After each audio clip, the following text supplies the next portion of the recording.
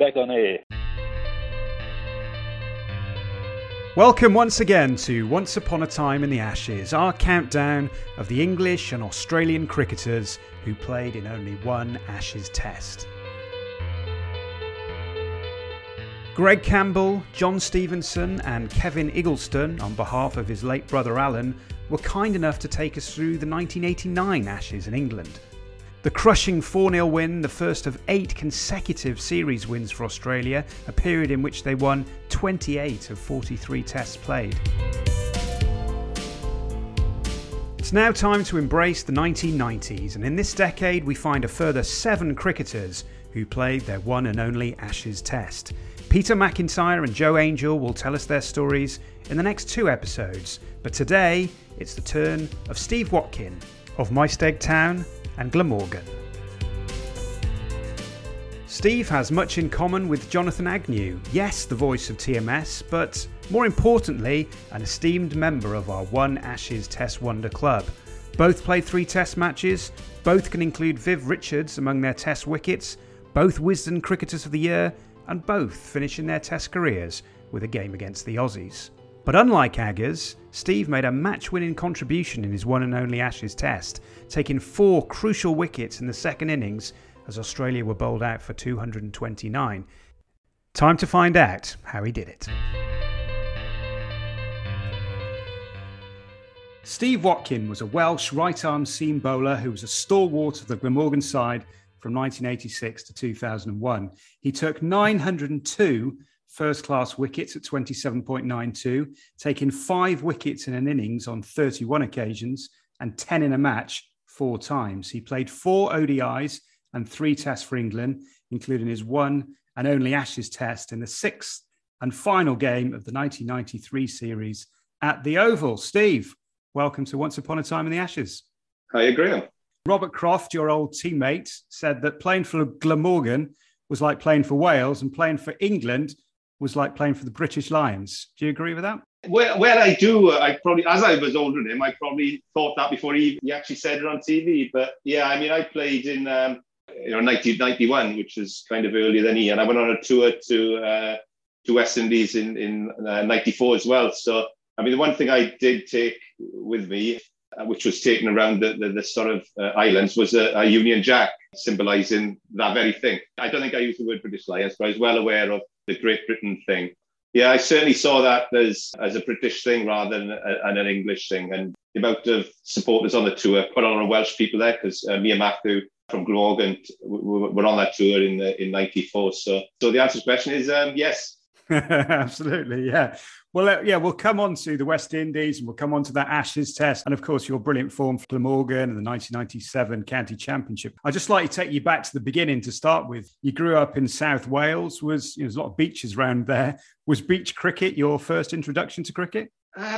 Probably. I mean, I was born in a place called Cairo, which is near Maesteg, but I was actually brought up in a place called Dyffryn Rhondda, which is in the Avon Valley near Port Talbot. So my upbringing was a mining village with a very steep-sided valley. So there weren't a lot of flat bits there. So first and foremost, I was a footballer, a goalkeeper, and everybody in Wales played rugby as well. So, football, rugby, and anything else, really. I didn't really start taking cricket seriously until I was 15.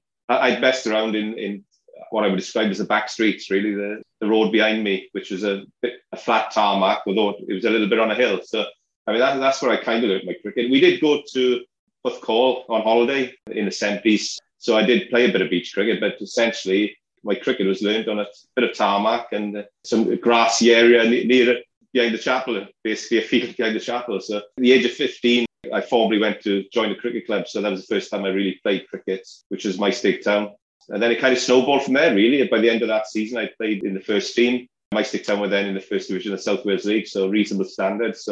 And then that winter, started going to Glamorgan Nets. So it all happened very quickly from once I started, really.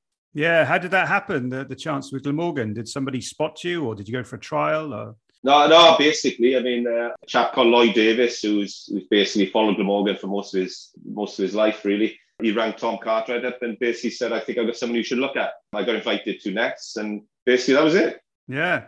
I mean, you said you played a lot of sports. Was it obvious when you started playing cricket? You thought, oh, hang on a minute, I'm a bit good at this. And you were obviously better than some of the other lads you were playing with? No, it wasn't that way at all, really. I was quite a shy bloke. And I would say never really had a great deal of confidence in stuff. I mean, I knew I enjoyed my sport, and I guess I would have had good hand-eye coordination. Played a lot of football, played a lot of rugby, I had a go at tennis, and basically all summer, all winter doing something. But I had no idea if I was any good at cricket. It was only what people told me. So at every level, I probably struggled for a little bit of confidence. From where I was, essentially a valley boy, really. Going out to what I perceived as the big open world. And it was only going down to Neath. It wasn't very far at all. But I mean, to me, it was a bit of a trek back when I was younger. So no, I had no idea where I was going or how good I was. So moving things on then, do you remember your first class debut? That came against Worcestershire, didn't it? Yeah, I first played for Glamorgan second team in 82. So pretty much 2 years after I'd actually started playing cricket, which was quite a phenomenal rise, really. I was in UWIC, South Glamorgan Institute of Higher Education at the time. So in my second year, and I got the call up. Yeah, and I remember it well. I mean, we go to Worcester, who were pretty much top of the tree at the time. Some very good players, Graham Hick, Phil Neal, Damon D'Oliveira. I mean, there's Tim Curtis. Quite a lot of them went on to play at the highest level. So, Phil Newport as well. Yeah, I mean, I bowled in a bit nervous, as you would do in your first class debut. To be honest with you, I don't know whether I bowled well or not. I know I bowled some good balls. And I got Graham Hick out as my first class wickets. He was dropped previously. I bowled a ball, he nicked it, and he was dropped it. I think it's first slip. I would say he dropped it, but it was dropped at first slip. And a couple of overs later, he just had a bit of a pull at one, and Hugh Morris caught him and bid on for me. He was in college with me at the time in South Glamorgan Institute, so that was good. I think I got something like, off the top of my head, 2 for 75 in 15 overs or something in the first innings, something like that. Yeah. No, spot on. 2 for 75, looking at the stats. And then you absolutely burst onto the scene, didn't you? That 88 season and then the following season, 89. I mean, you took 46 first-class wickets in 88 and then doubled that the following year and got 92. So, yeah, that's a pretty good introduction to first-class cricket. Yeah, I mean, when I finished college, I went off to South Africa for 5 months, as it turned out. I had that time in the winter to bowl a bit, learn a bit more about my bowling. And then, so kind of hit the ground running when I came back in 88. I wasn't in the first team at the start of 88, but I think I kind of forced my way in, did well in the second team. And then once I got in, that pretty much was it, really. I played continuously in the first team until I finished, I think, to be honest. Yeah, absolutely. I mean, 89 was your best ever in terms of wickets. Was that the best you ever bowled, or was that just because the batsman didn't know you? Or? Yeah, no, I mean, obviously I played in 88, so they kind of got to know a little bit about me. And 89, there's quite big seams on the balls back in 89, and the wickets that year weren't particularly good. I had a kind of habit of hitting the seam, and the wickets kind of suited me. So got on a bit of a roll, really. Glamorgan themselves, we didn't do very well. I think we ended bottom of the championship, which is weird, really. Yeah, I can't put my finger on it. I didn't know what was good bowling or bad bowling, to be honest with you. I just ran in and, basically did the simple things quite well. Tried to hit a good line, hit the good length, seam up. Didn't really, try to be clever at all. Just try to do the basics well. And that was it, really. But taking that amount of wickets is going to get you noticed, isn't it? I mean, were people in Wales talking about you in terms of the England Test side, or were people in England talking about you for their Test side? Well, yeah, I played in that year. I played for an England A team in the Netherlands, oddly. So I had a bit of experience there with the England setup. Yeah, I was talked about. I had some communication from England regards playing, but I bowled a load of overs that year, and I think the feeling was that I was perhaps too tired or maybe too much of a risk to play in a 5-day Test match. So perhaps that's why that one never happened. Because towards the end of the series, I can't remember if I spoke to Mickey Stewart or he talked about me in the press or something like that. But yeah, I was quite close to the end of that year in 89. Yeah, it was ironic that they thought you would break down when you were relatively injury-free throughout your entire career. How do you explain your longevity, and why do you think bowlers today seem to break down more often? Well, obviously I'm still working in the game, so I'm working with bowlers every day. It is a tough one. When I was playing, we talk about specificity of training. Specificity to me is the art of bowling. and bowling more overs, and I bowled all year round pretty much, if not abroad, then in indoor schools in the winter.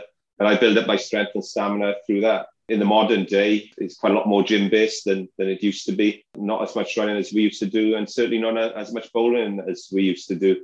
The argument would be, I guess, is that, with the gym-based stuff, bowlers, do they bowl a bit quicker?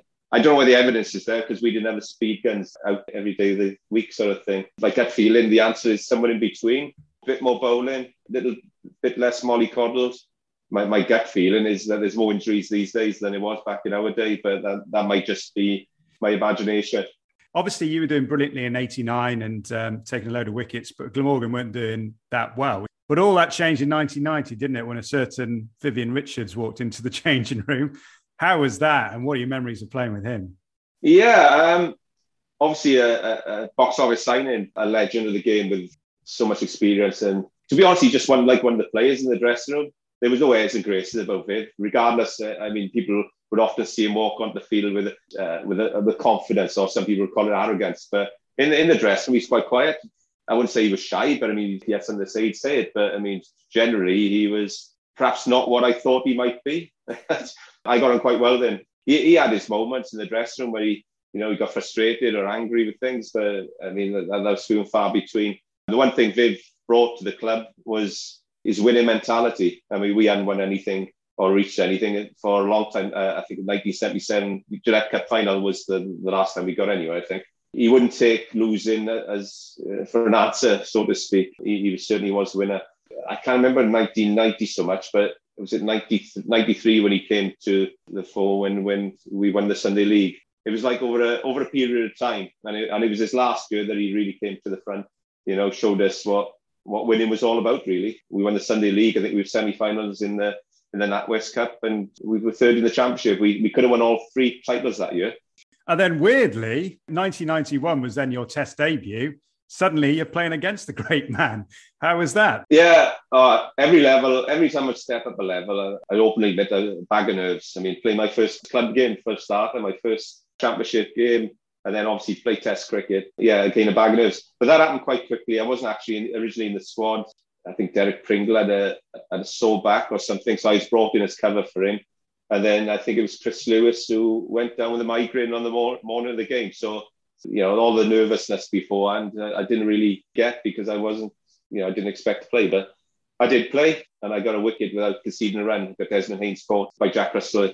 Yeah, bowled okay that Test match, not brilliant. Bowled good balls, bowled a lot of bad balls. I've bowled better in county cricket than I did in that Test match. Put it down to a little bit of nerves, not used to playing in front of, obviously, the TV cameras, the big crowds. Got picked for the next Test at Lord's, which is an experience in itself. The thing I remember most about Lord's, weirdly, is batting on a Saturday afternoon with Robin Smith, which was, not known for my batting, as you would know. I think I batted about 50 minutes for the partnership with Robin Smith for about 40, which basically got us up to whatever the West Indies total was. I think they got just over 400 and we got to about 350, 360. And then it rained for the rest of the game. And then I was dropped for the next game. Yeah. Well, just go back a second to that first game, because obviously you're far too modest. So I'll let Wisdom describe your exploits in that game. You demolished the visitors' middle order in the second innings, dismissing Hooper, Richards and Logie for 11 runs. That must have felt pretty special. Well, it was.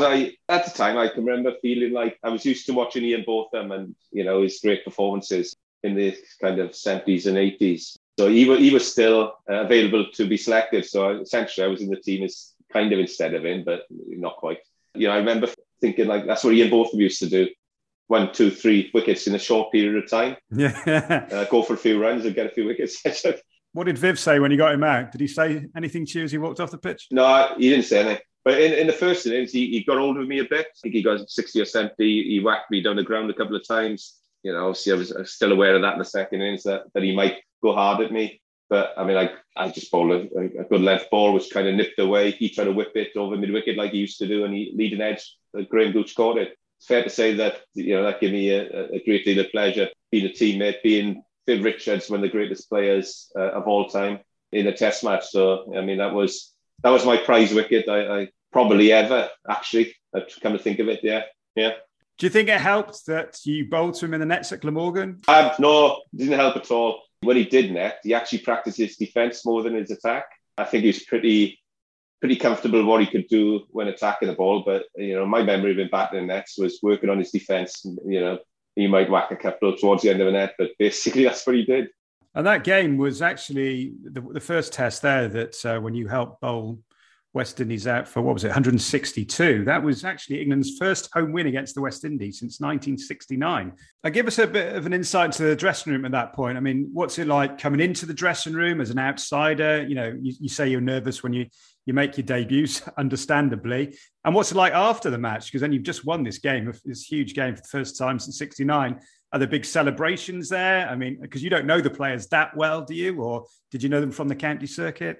I knew a couple because I'd been on a tour. So I knew Michael Atherton, Graham Thorpe. I'd come across Graham Hick a few times because Worcester been where they were. We played against them quite a lot of times. I knew all the dressing room really because we played against them and whatnot. I mean, in the dressing room was comfortable and fine. I had no issues. All the players were really good.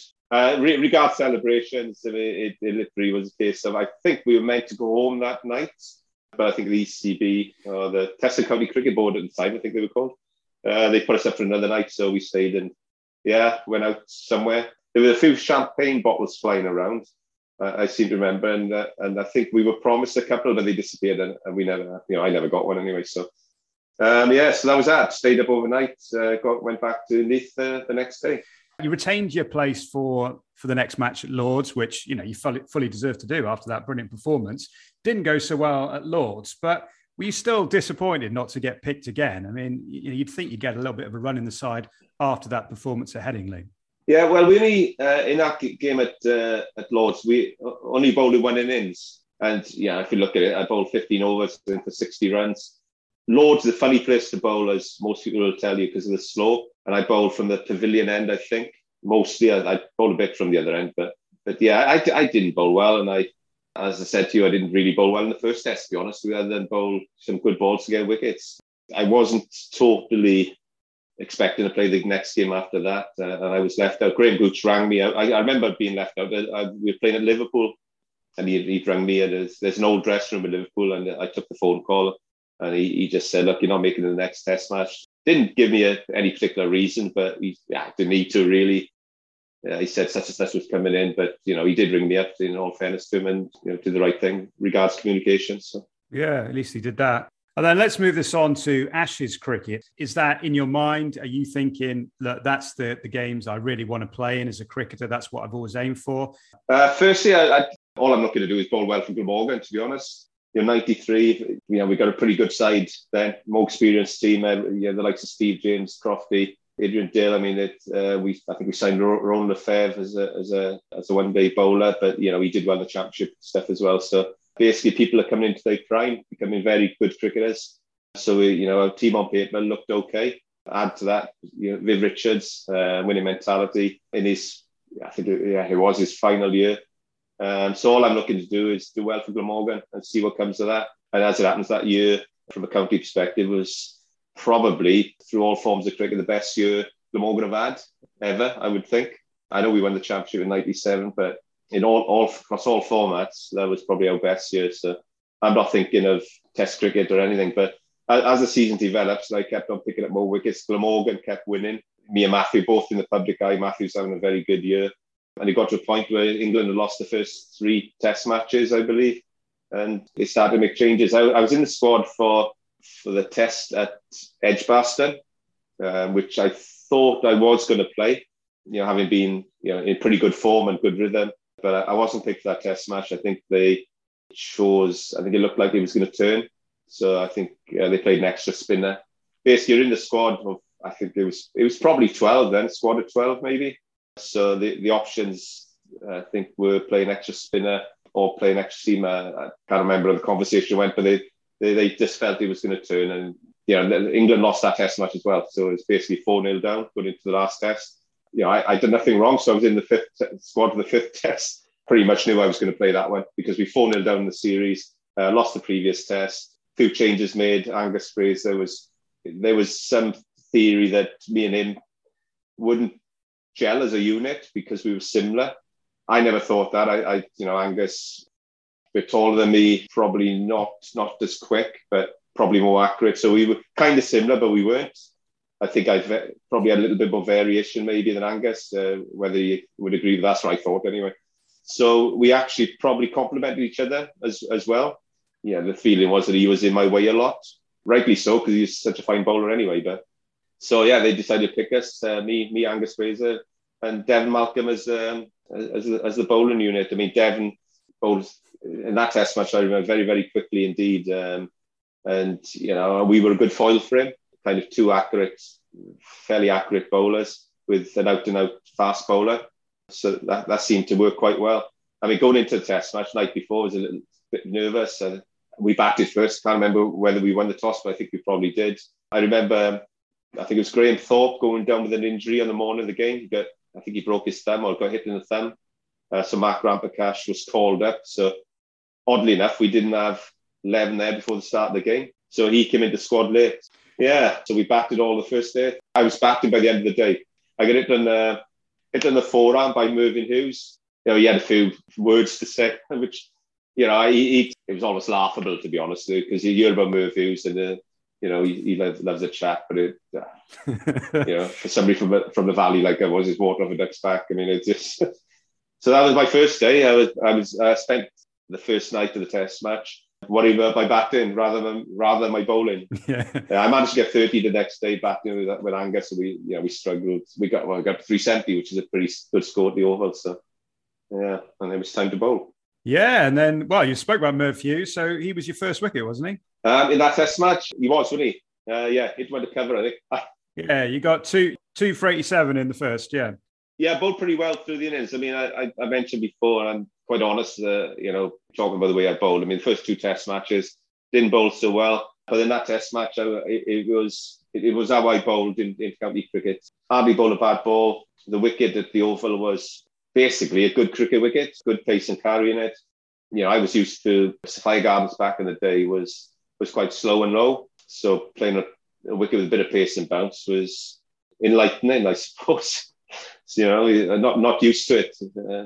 Bowled really well. Merv Hughes, he hit when to cover. He did. It's not a typical fast bowler's kind of wicket, but I bowled well enough to win the right to have a bit of luck, and he had a straight to cover, which was a relief because having bowled so well during the day, I kind of felt I deserved that, and I followed up. I got Paul Rifle out pretty quickly after that. Decent ball. Paul Rifle nicked one. Matthew Maynard caught it, which was good.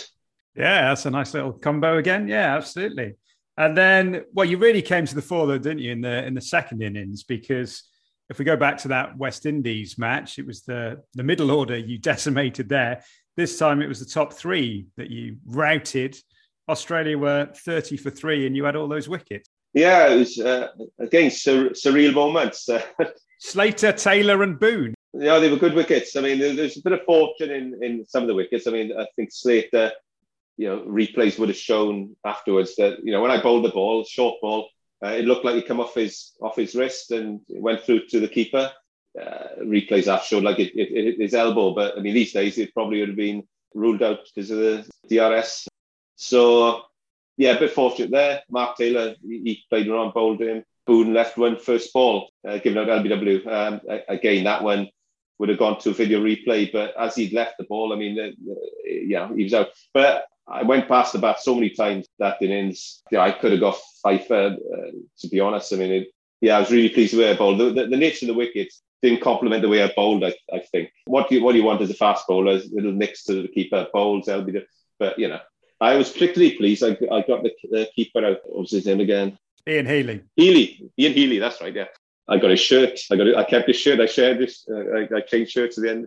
I knew he was a good hook for the ball and a bit compulsive. So when I came back off my second spell after taking 3 in the first, I bowled a really good bumper, which, I rushed him, top edge. Matthew Maynard took a very good catch, running towards the boundary. So he's feeding a second slip, I think. But, he turned around, top edge, caught it. So, I was on 4 for 30, I think, something like that at the time.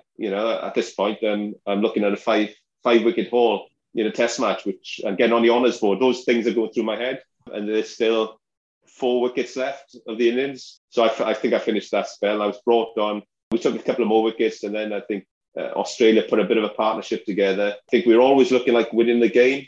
I think it was Rifle and a couple of the lower order players. Anyway, they put a partnership on. Rifle got hit in the head by Dev Malcolm, I seem to remember. So he's a bit groggy. He would have gone off these days for sure. He had been a concussion. He batted quite nicely. I had an opportunity to get my 5-wicket haul. There were a couple of near misses. Shane Warne was the other one batting. He played a couple down to third man, backed away a little bit, sliced a couple of which landed short. He top edged a couple, but slapped a couple through the covers, I seem to remember. But yeah, so that was, I didn't get my five there basically. I tried very hard to get one, but we won the test match. That's the most important thing. And that was the main thing. Well, just picking up on a couple of things that you mentioned there, just quickly go back to Slater, because I was also reading there was a bizarre incident when the ball came out of your hand, landed in the covers, and obviously it was a dead ball, but he ran up and smashed it to the boundary for 4. Yeah, I was trying to slow a ball. I used to bowl a slower ball, which basically it was what I call a split finger slower ball. So you just widen the grip of the ball and the ball comes out slowly. So I thought I'd try this at that point, not sure why. Slater's attacking cricketer, I thought I could probably do with a bit of a variation. It went wrong, came out of the hand wrong, and it landed in the cover somewhere, 20, 30 yards away from Slater. Most people these days would just say pick the ball up, but he wandered across, he whacked it for 4. I actually thought at the time, I didn't show it, but I wasn't particularly happy with the fact that he'd gone and whacked it for 4. And I was thinking the cricketing gods are probably going to be with me here. And I don't know how many balls later, 3 or 4 balls later, hit him on the arm guard, given out. Happy days. There you go. Yeah. Yeah. I mean, how does everyone react to that? How did Michael Atherton react when he did that? Or the umpires? Does anyone say anything? No, nothing really. Just like, I don't think I reacted. He just stood still. I think I was walking back to my mark. I don't know, he whacked it and he walked back to the crease. Nothing said. Yeah, I just thought, hang on. There we are then. That's the way you want to play there, if you know what I mean. If you want to play like that, Bernie Mayer was the umpire and he would have saw that. And you almost feel that if it's a 50-50 decision, you want those 50-50s to go with you. And if you behave in the right way, even these days, I'm telling the players I coach, always look after the umpire, always be polite, because you never know. There's always a 49-51 centre. And if you treat the umpire in the appropriate way, whether you think it or not, deep inside, subconsciously, the umpire will go with you.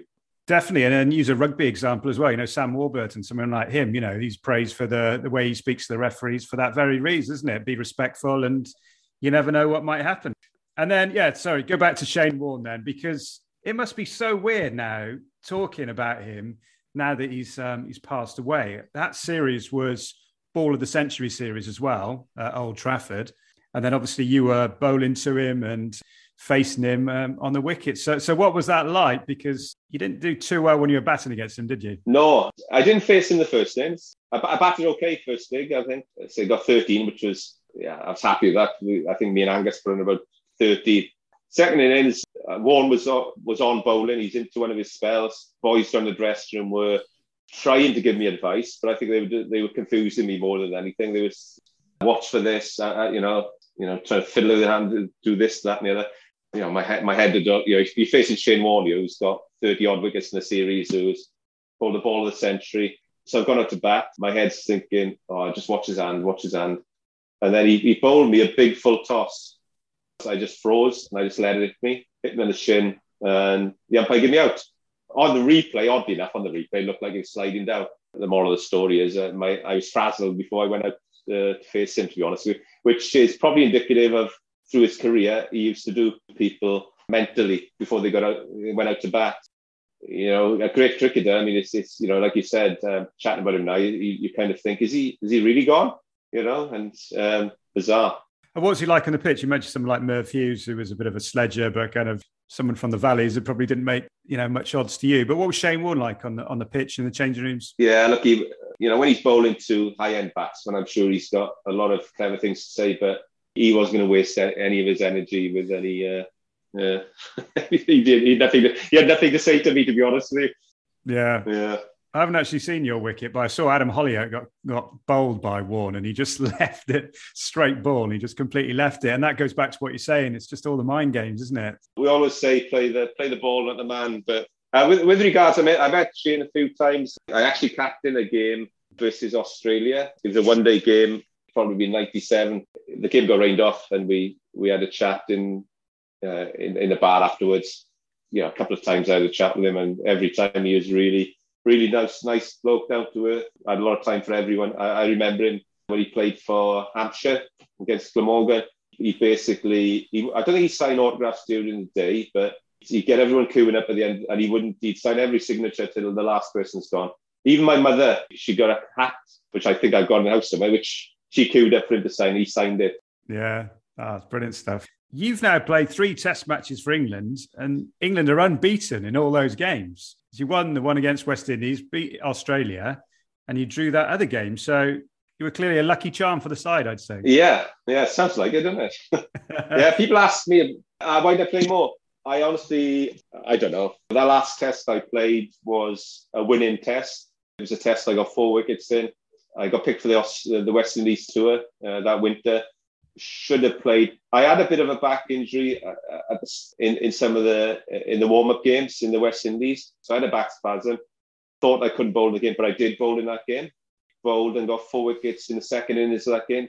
So going into the first test, I was actually fit to play. It's been reported in some places that I was injured, but I wasn't. I was fit and ready to play, and I was told that because, again, the wicket didn't look like a seamer's wicket, it might suit swing. Alan Eggleston, who sadly passed away recently, he played instead of me in that test match. That was probably the most disappointing one not to get selected for. I should have played that test match because I played the last on a good wicket at the Oval against Australia, and there was absolutely no reason why I shouldn't have played that one, really. The swing issue, as it happened, it didn't swing and the ball went up and down a bit, which would probably have suited me. It's more like a Cardiff wicket than anything else.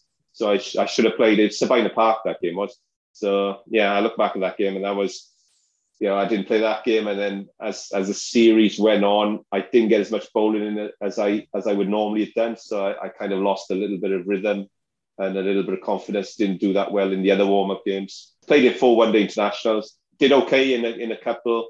I needed to play cricket to keep my form going. And basically on a tour like that, you don't get the opportunity to do so. Yeah, no, definitely. I mean, yeah, it's interesting what you say about the injury, because when I've been doing the research for this, it says you had a back injury that kept you out of the first test. So it's interesting the way things change, isn't it, over time? Yeah. Yeah, no, as I said, it wasn't true.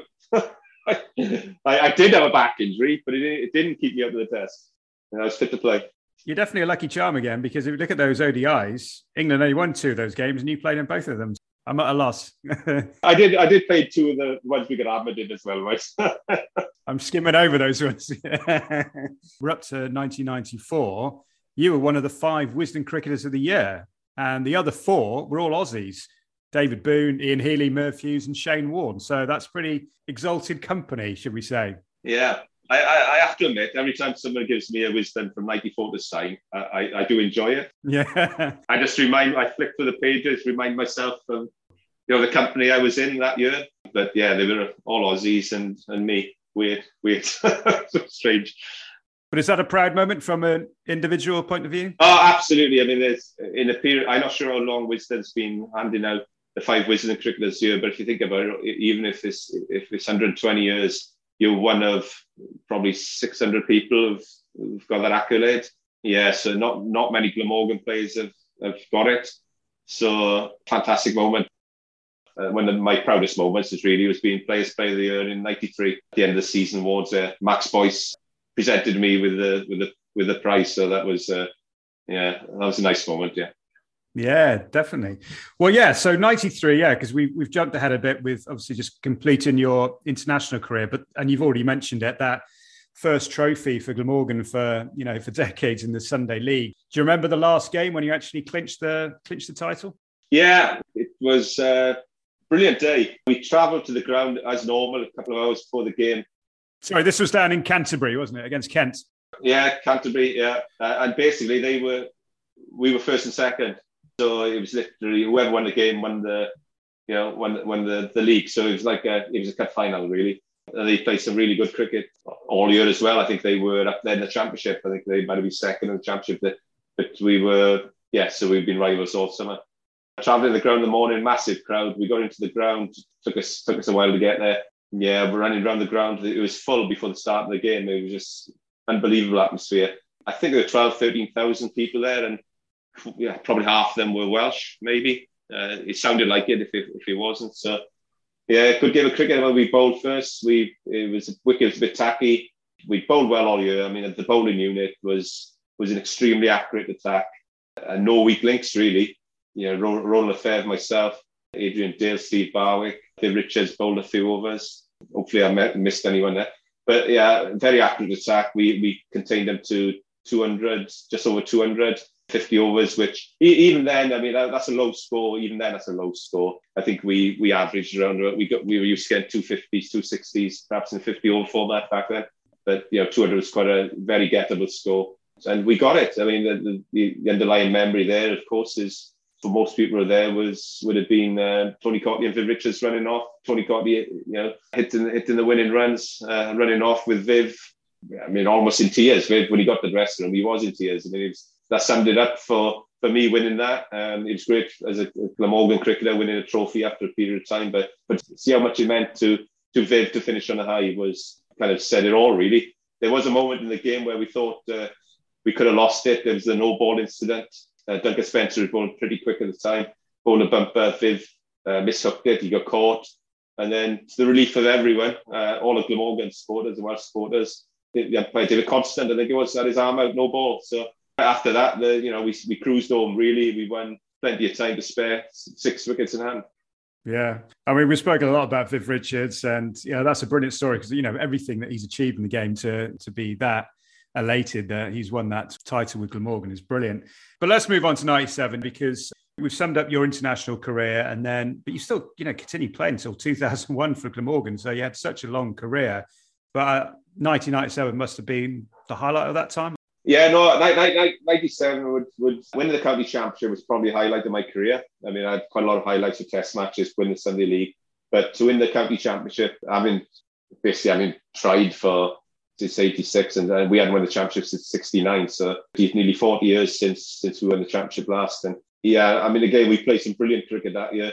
Different bowling attack. Darren Thomas had come into it. We added a bit more. Waqar Younis was obviously instrumental as well. So our bowling attack, from being a workman-like accurate attack, became something a little bit more than that.